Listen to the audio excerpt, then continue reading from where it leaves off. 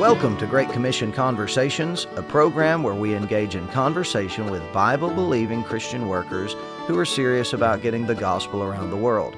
I'm Lee Cadenhead, missionary to Zimbabwe, Africa, sent out of Cornerstone Baptist Church in Carthage, Tennessee, and your host for this Great Commission Conversation.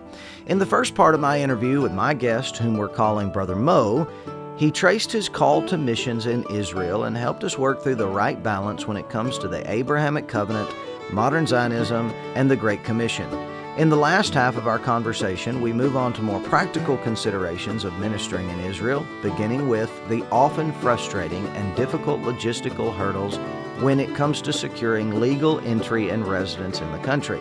And then finally, and most importantly, we discuss the actual work of the ministry in Israel, including some of the first fruits that Brother Mo and his family have been able to see in their efforts in the Jezreel Valley. Thank you again for tuning in to this second part of the interview with Brother Mo on the topic of ministering in Israel. We pick right up where we left off in part one. There is an antagonism, if we could use that word, within the Israeli government, which is a secular government in Israel. Israel is not a place where a Bible-believing Christian can go, particularly a Gentile, can go and just say, "Hey, I'm a missionary. Hey, I'm starting a church. Hey, I'm here to do evangelism." There are still some places in the world that you can do that. Israel's not one of them. Right. So one of the major challenges for foreign workers ministering in a lot of places, but I think certainly in the land of Israel, is getting the necessary visas to remain in the country. And that seems to be a task that is increasingly difficult, and it's something that you've been up against and are still dealing with. So what can you tell us about what it's taken for you thus far to remain in the country ministering in Israel? Well, one of the things I saw very quickly in our preparation trips to come here was not only do we need to seek and to plan and to pray about how to get here, but we also need to put that same amount of effort, if not more, in how to stay here. There are a number of avenues that you could take to get your foot in the door, and it would be ill-advised just to focus on that and then say, okay, we'll just figure it out from there. It was a normal part of our thinking and our prayers when we were called here is, Lord, please don't just bring us here for an extended missions trip. Our mindset is that we want to serve here long term, as long as you would have us, and so we're going to think towards that regard. And one of the reasons that kind of had us in that mindset was I was speaking with somebody with a lot of experience in Jewish evangelism all over the world, in Israel, in Europe, in South America, and in the U.S. and other places. And he told me once that in his experience, it took on average 10 years from the introduction of the gospel until the salvation for a Jewish person.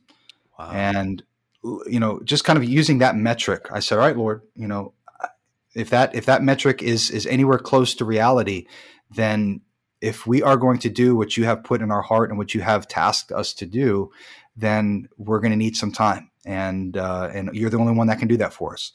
So our strategy has been really to kind of shoot roots as deeply into the ground as possible and make it very, very hard to be plucked out. And the Lord was able to bring us here by business. And even my preparation to come here after I left the military, I really expected that I was going to be pushing the broom at the local base Burger King, because I wasn't sure what kind of job I would be qualified for and what kind of job I'd be able to get quickly when I left the military and stayed on in Germany. But the Lord gave me a great opportunity working in the technology sector, and gave me a couple of years of really good business experience. And we were able to use that, started a business here that gave us 5 years of our visa being renewed annually. And during that whole time, we're sinking roots into the ground. We did this with the business. By the way, in Israel, the two questions you're going to get when somebody meets you for the first time is what what unit in the Israeli army did you serve with, and what do you do for a living? And it's more than just, small talk. They really want to know what you do for a living. Things are very business minded here.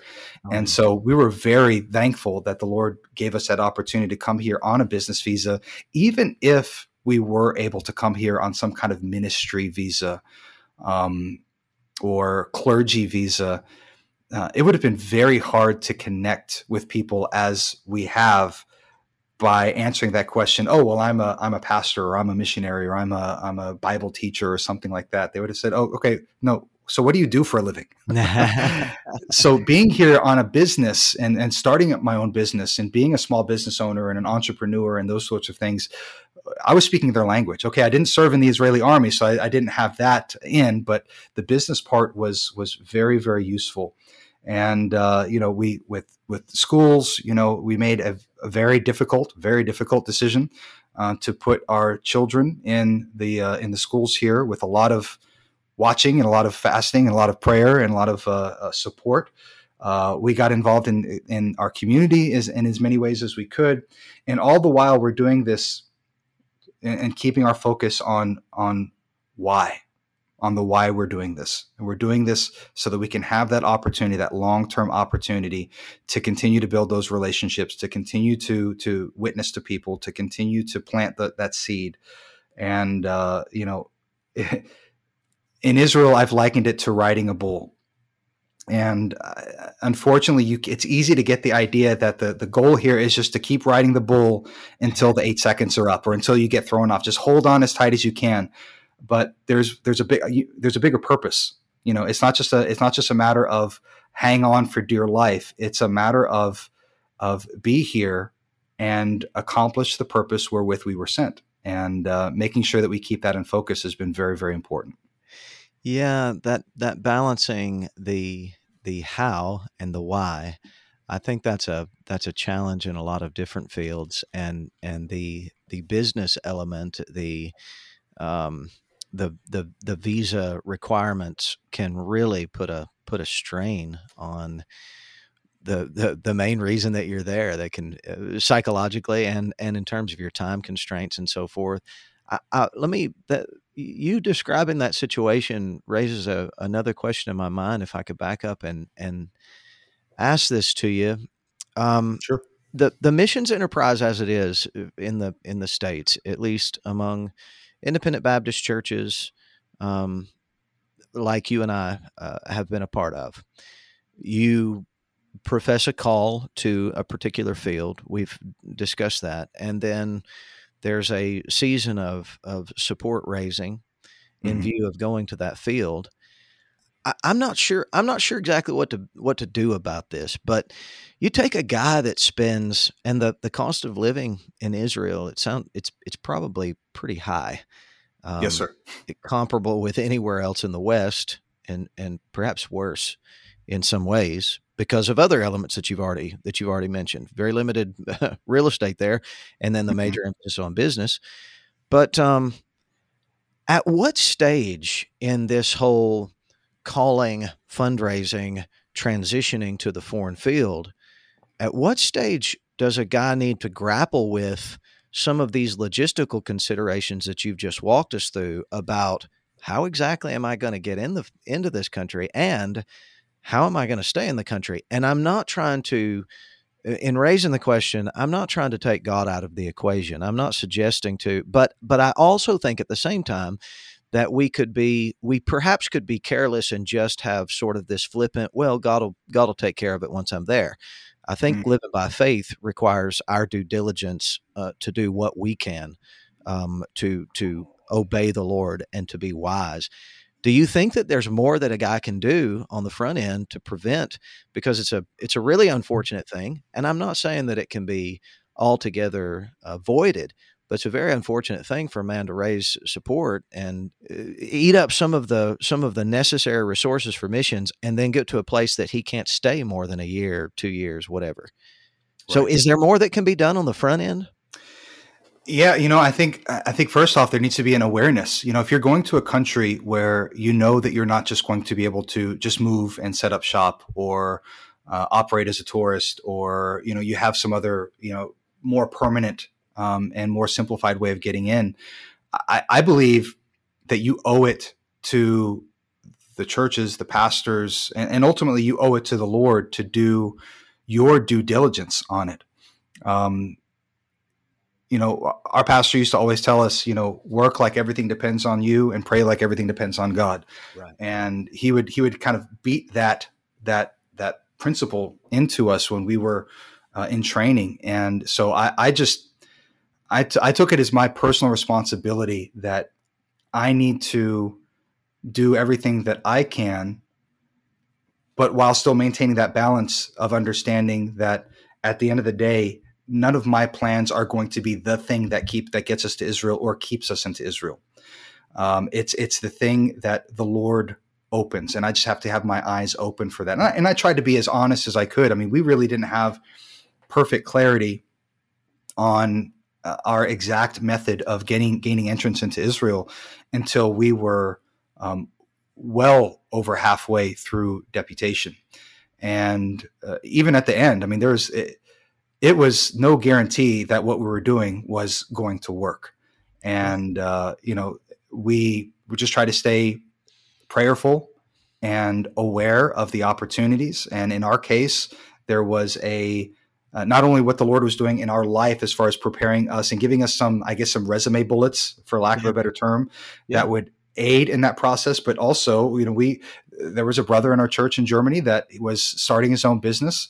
And long story short, we basically worked together to start a branch of his business, with me being the owner in Israel of it. And it was on paper, when you're going to a foreign country to start a business or get on some kind of work visa, they're wanting to see what's the economic impact. What are you going to bring to the table that would want us to want to allow you to live and to work here?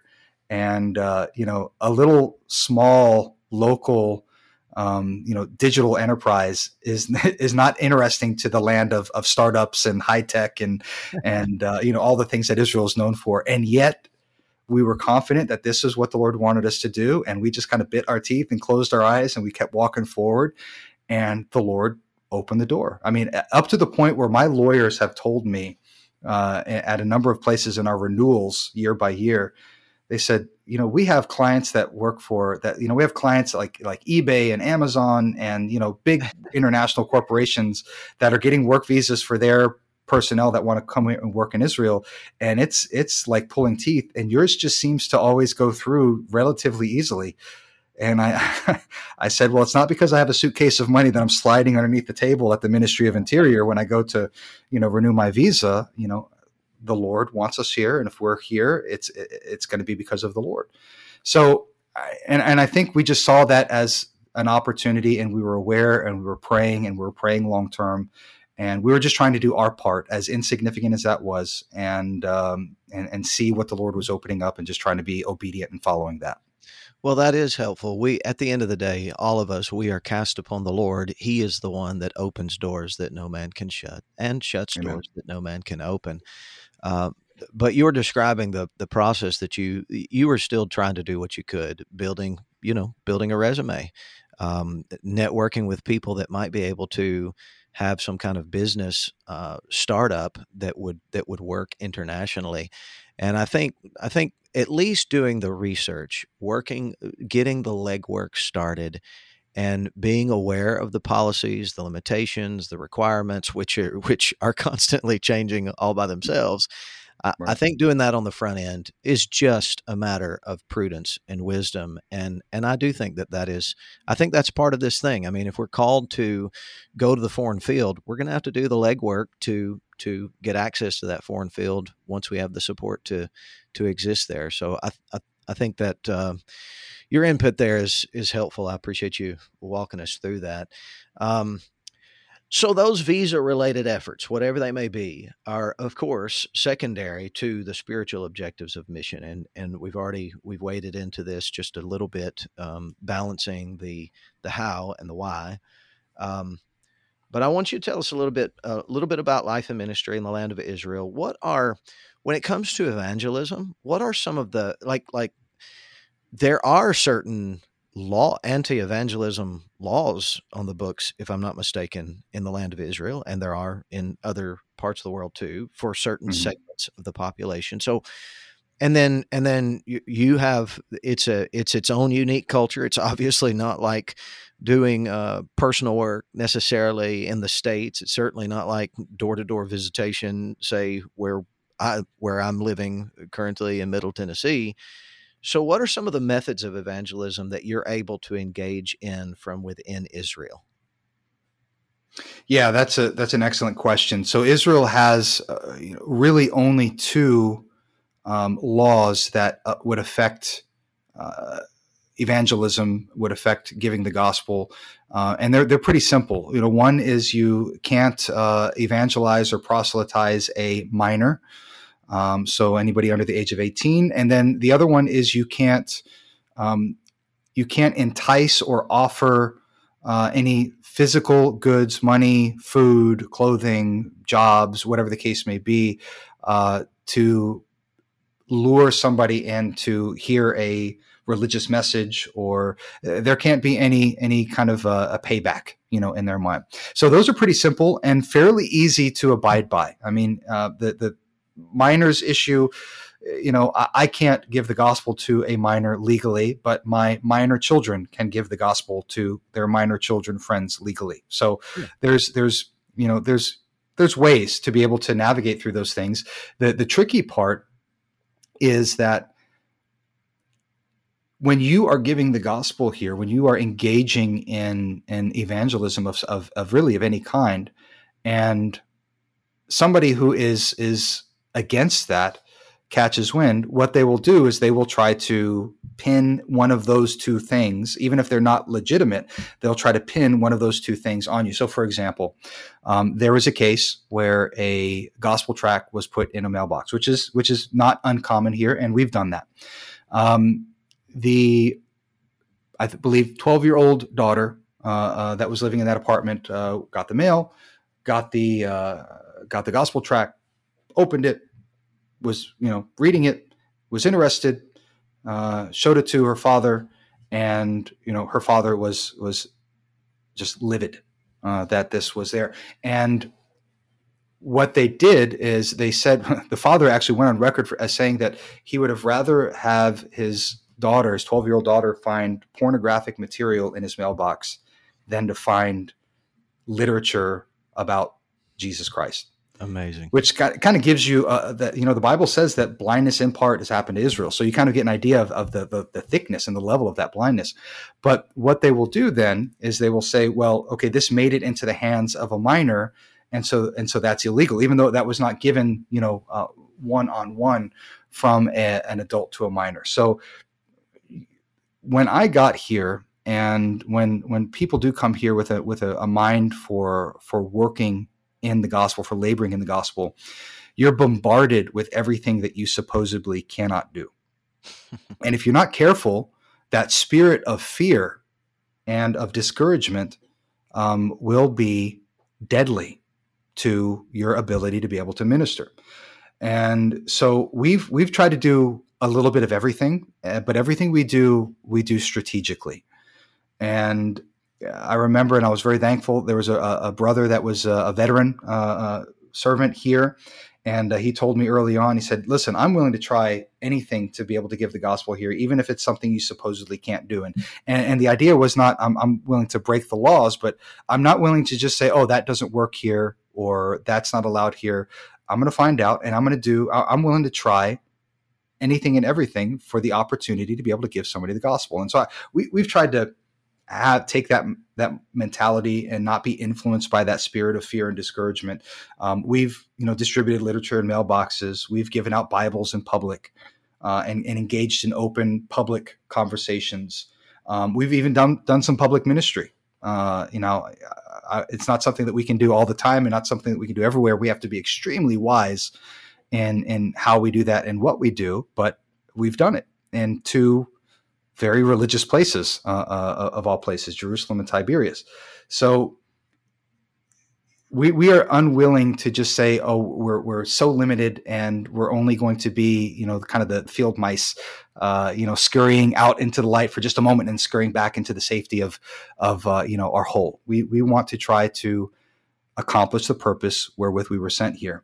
And so one of the things we're doing right now is we're partnering with an organization that does provide for some physical needs for new immigrants here, but instead of sending some unknown, not gospel-minded organization money to do that, we're actually the boots on the ground doing that. And we have almost every week groups of anywhere from 30 to 50 people that are receiving care packages from us, that we have their contact information, and we are physically handing this material to them, and they know where it's coming from. We give a quick 5-minute presentation of the gospel to the group. And then if anybody shows any interest, if anybody has any questions, then we have an opportunity one-on-one to be able to talk with them and be able to kind of, see where they're at spiritually and see if they have any interest in speaking further about the gospel and what Jesus Christ did. But most of all, what we do is we look for and we take advantage of one-on-one engagements. People here are naturally inquisitive, and that works in our favor. By the way, you alluded to this earlier. If I were going to the Philippines or Mexico or Russia, I'd have to learn, about that culture through books and through videos and through trips and all those things. We have a great advantage. People look at Israel as there's some distinct disadvantages, and that is definitely true. But we have the distinct advantage in that by simply me reading and studying the book that I'm supposed to be reading and studying anyway every day, I have not only the history of the Jewish people, but I have the psychology. Amen. I have the textbook on how the Jewish soul thinks and operates and views the world, and that's been a great opportunity. Yeah, that's absolutely. So we have, for example, religious young men, when they are away from their circle, are very curious, and you can easily engage a 20-year-old young religious man, Haredi, white and black, and all the religious garb, and you can get into a 45-minute, hour-long conversation about the gospel, about Jesus Christ, about who He is, and that's possible. You have to be looking for those opportunities. Another great example is Israel is quite matriarchal. I know that kind of maybe goes against what we think about in the scriptures, but Abraham would have said in his encounter with Sarah was extremely influential in Abraham's life for good and bad. Rachel, Rebecca. I mean, you could see that this pattern is clearly exhibited in the scriptures, and so women and children, mothers and children, are extremely important here. And to kind of contrast with Germany, we have 6 children, and having 6 children in Germany was very strange to the typical German. Having 6 children in Israel is incredibly not strange. And so my wife and our children have been greatly, greatly used by the Lord in opportunities to get to know people, to get to know families. Matter of fact, the woman that got saved earlier last year, the beginning part of last year, right when Corona began to kick off, was a 4+ year relationship that started with my wife at our local park with the kids, and this mother was there with her kids, and the Lord eventually used that, and this woman received Jesus Christ. And almost all of the contacts that we have started somewhere with just being out in the community, engaging with people, working in tourism. My business is doing tours, and so one of the things that I work into all of our tours that's unique is we have a tour guide, an Israeli tour guide, and when the tour group goes home, guess who's still here? It's an added opportunity where I have 15, 20, 25, 30 people that are able to be a living, walking testimony for a week to 10 days to these. And I typically will only work with lost Israeli guides on purpose, so that they can have that testimony. And then when they're home, I'm already home. I'm here. And so I have an opportunity, and I've had the opportunity to sit and meet people in their home, to invite people to my home that we met through the business, which is amazing.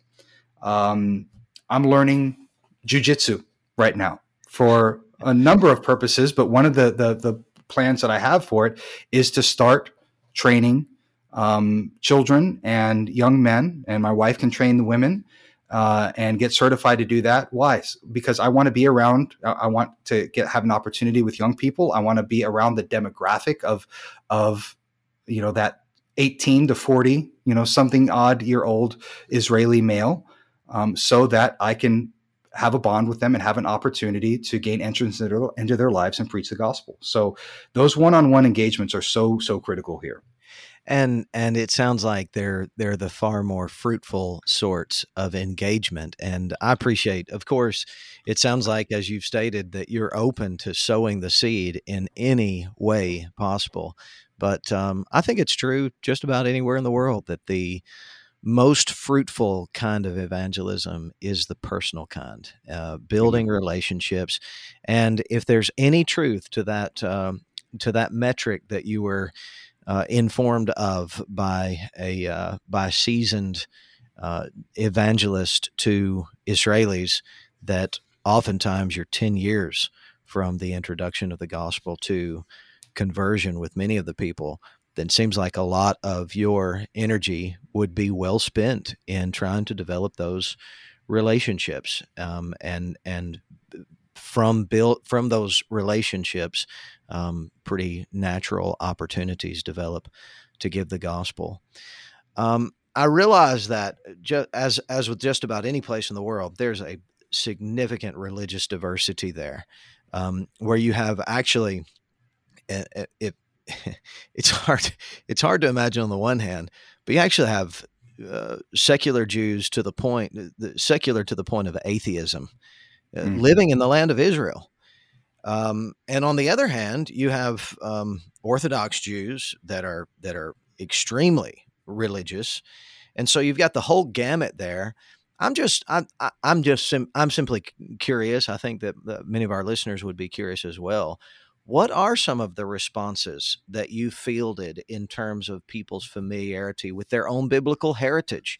Do you find that there is a prevailing ignorance of Old Testament history and culture among some of the Israelis that you interact with? And I'm also curious about the openness that people generally have to a conversation about Jesus Christ. Yeah, Israel is a very, it's a land of extremes, and it's a land of opposites. One of the titles for Israel is the land of the Bible, and there's certainly a lot of ways, even in modern metrics, that you could say that that's an accurate term.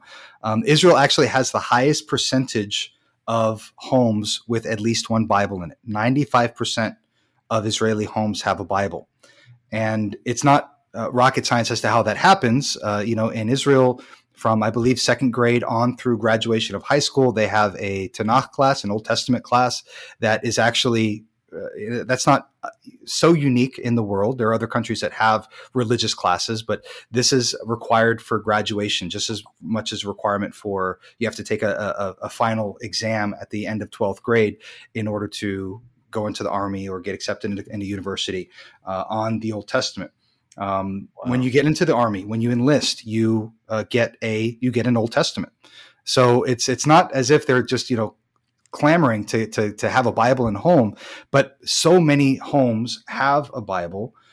Israel hosts the International Bible Quiz every Independence Day here, Yom Ha'atzmaut, and so you have, biblical expressions. One of the fantastic parts about living here is biblical expressions are a part of the common vernacular here. The saying, someone has favor in their eyes. That's a normal way of speaking here, whether you're religious or not. Somebody once told me that if there's a tragedy that happens, people will still say, it's very common for people to say, publish it not in the streets of Ashkelon. Wow. That's kind of a random thing, but that is a commonly used expression here. So it's the land of the Bible. And from an outside perspective, a lot of times we might think, because there's that history, because there is that familiarity, because there's that saturation with the Bible, then of course you can just talk, tap anybody on the shoulder and get into a Bible conversation the same way that you would breathe oxygen. And brother, it's so far from the truth. So far from the truth.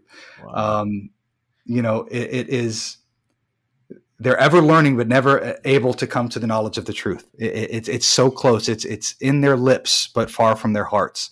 And so with all of those things in play, this is even true for the religious. You might think of all people. Okay, maybe the secular Israeli might not be so familiar with the Old Testament, with the Bible, but surely, the yeshiva, the Bible, their version of a Bible college student, surely they will be well versed in it. And the problem is the religious, they're inoculated against their biblical heritage by their overemphasizing of their extra biblical heritage, their cultural heritage, the emphasis on the sages and the rabbis and the Talmudic writings and all of those things.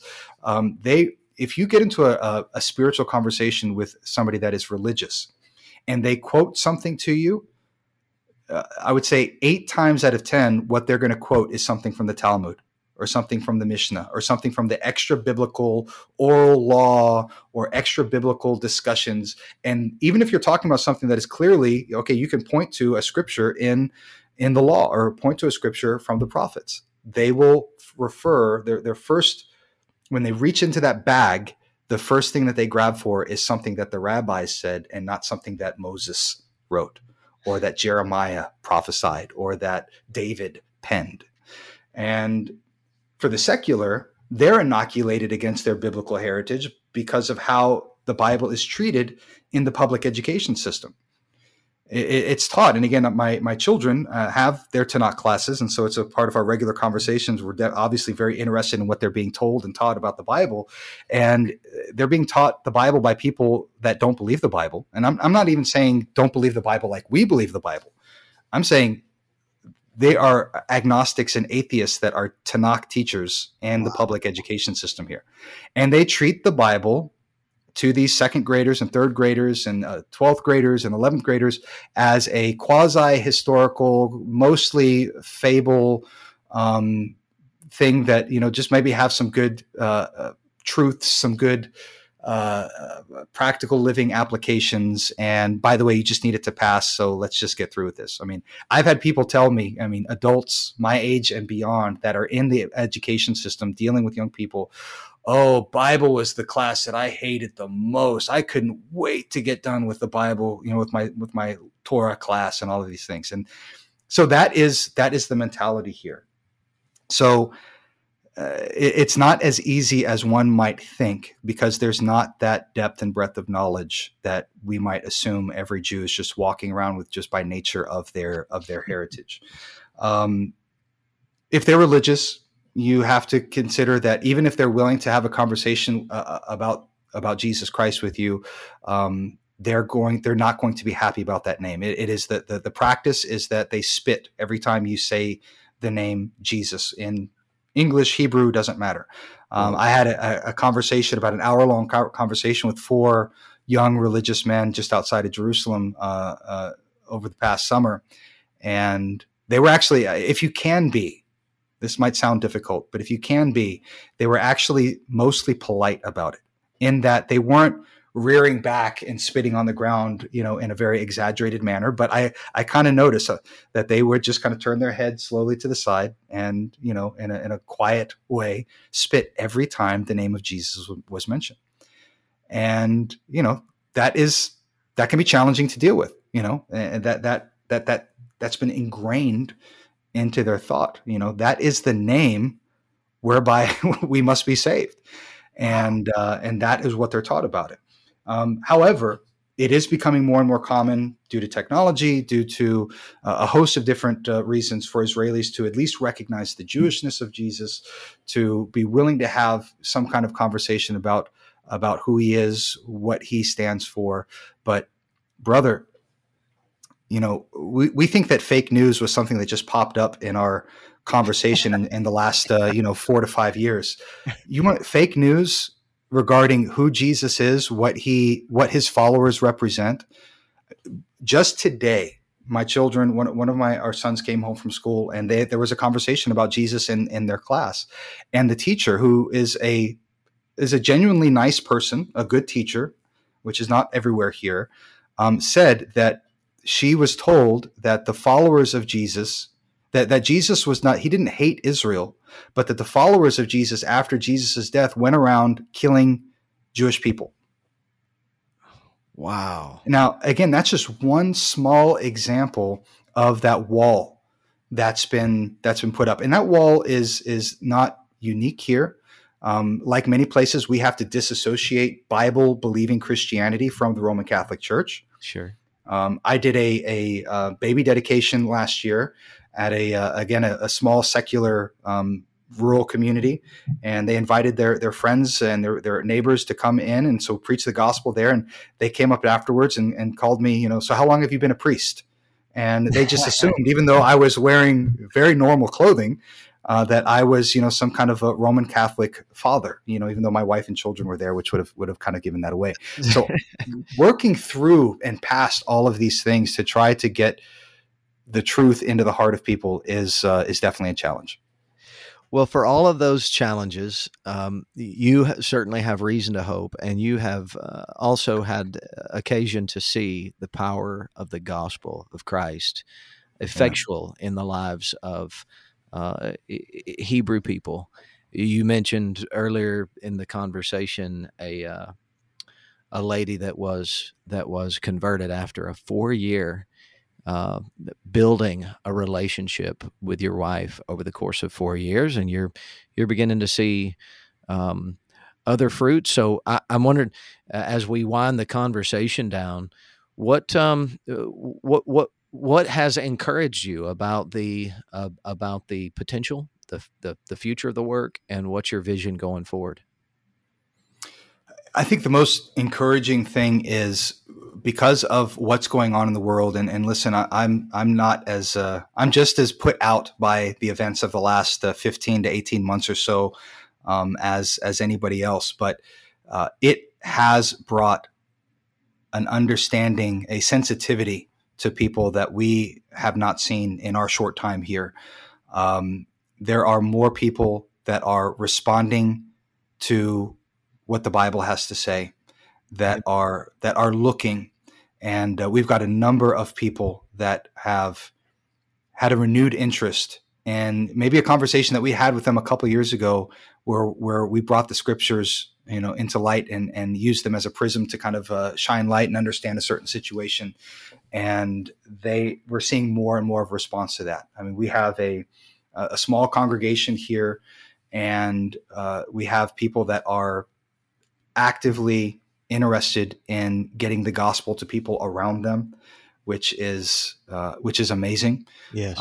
We have testimonies on a regular basis where people are ministering to their family, ministering to coworkers, and there is more of an openness generally than we have seen. And I think probably those that may have been here before or have any experience, they would also say that there is a generally increased opportunity for openness here.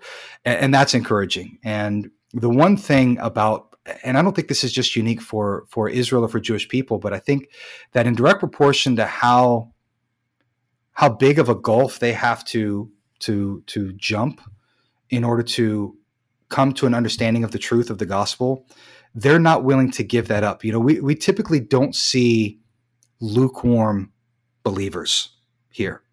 What you see is either they're not interested at all, or those that pass from death to life, it's theirs and they want to do something with it. They don't just want to sit and be back row believers. They don't want to be quiet. They want to do something with what they've heard. And if we're going to get anything done for the Lord here, I know it's not going to be us. It's going to be discipling people that have an insight and an availability into the culture here far beyond what we could ever have, that are going to catch that burden and take that Great Commission seriously and reach out to the people that are around them. And we look at our role as equipping. Yes, the getting the gospel is important. We do that too. But now that we have a small group of people, we have young men, we have people that are still in the army, and we have but the people that we have are sold out and are dedicated for the Lord and wanting to do something with that free gift that has been given to them. And if the Lord if He grants us the time, then there is plenty to do. We want to see this valley. We live in the Jezreel Valley.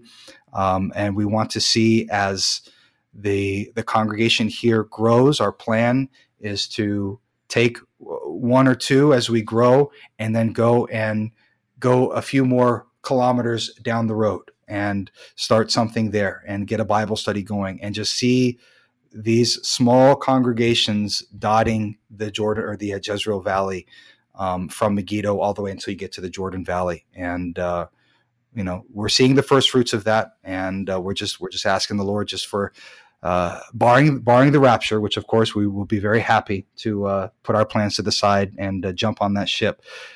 We just are asking for just a little bit more time to see that plan, see that vision down to fruition.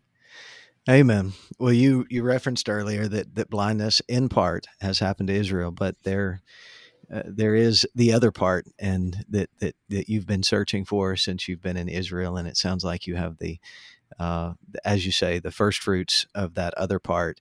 And I'm excited about what will come. I'm sure that you would invite and welcome and appreciate the prayers of any of our listeners for your longevity on that field, because there are some difficult hurdles that have to be that have to be cleared in order to remain in the country and continue to nurture this little congregation that's showing such promise. But Brother Mo, I appreciate you. I'm so thankful for what you're doing, not only what you're doing, but the fashion in which you're doing it, thoughtfully, zealously, wisely.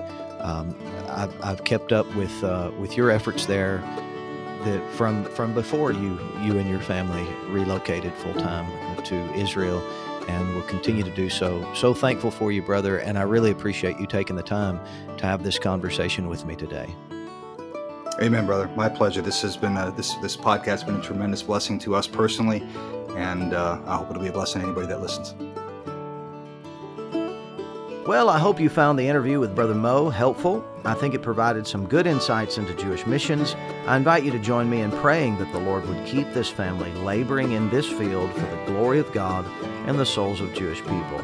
As always, I'm grateful that you've tuned in. If you'd like to keep up with the program from week to week, there are a variety of platforms where you can subscribe, and you can help others find the program by sending along a link or rating and reviewing the program wherever you may be listening. I always welcome your feedback. You can contact me, Brother Lee, by email at greatcommissionconversations@gmail.com.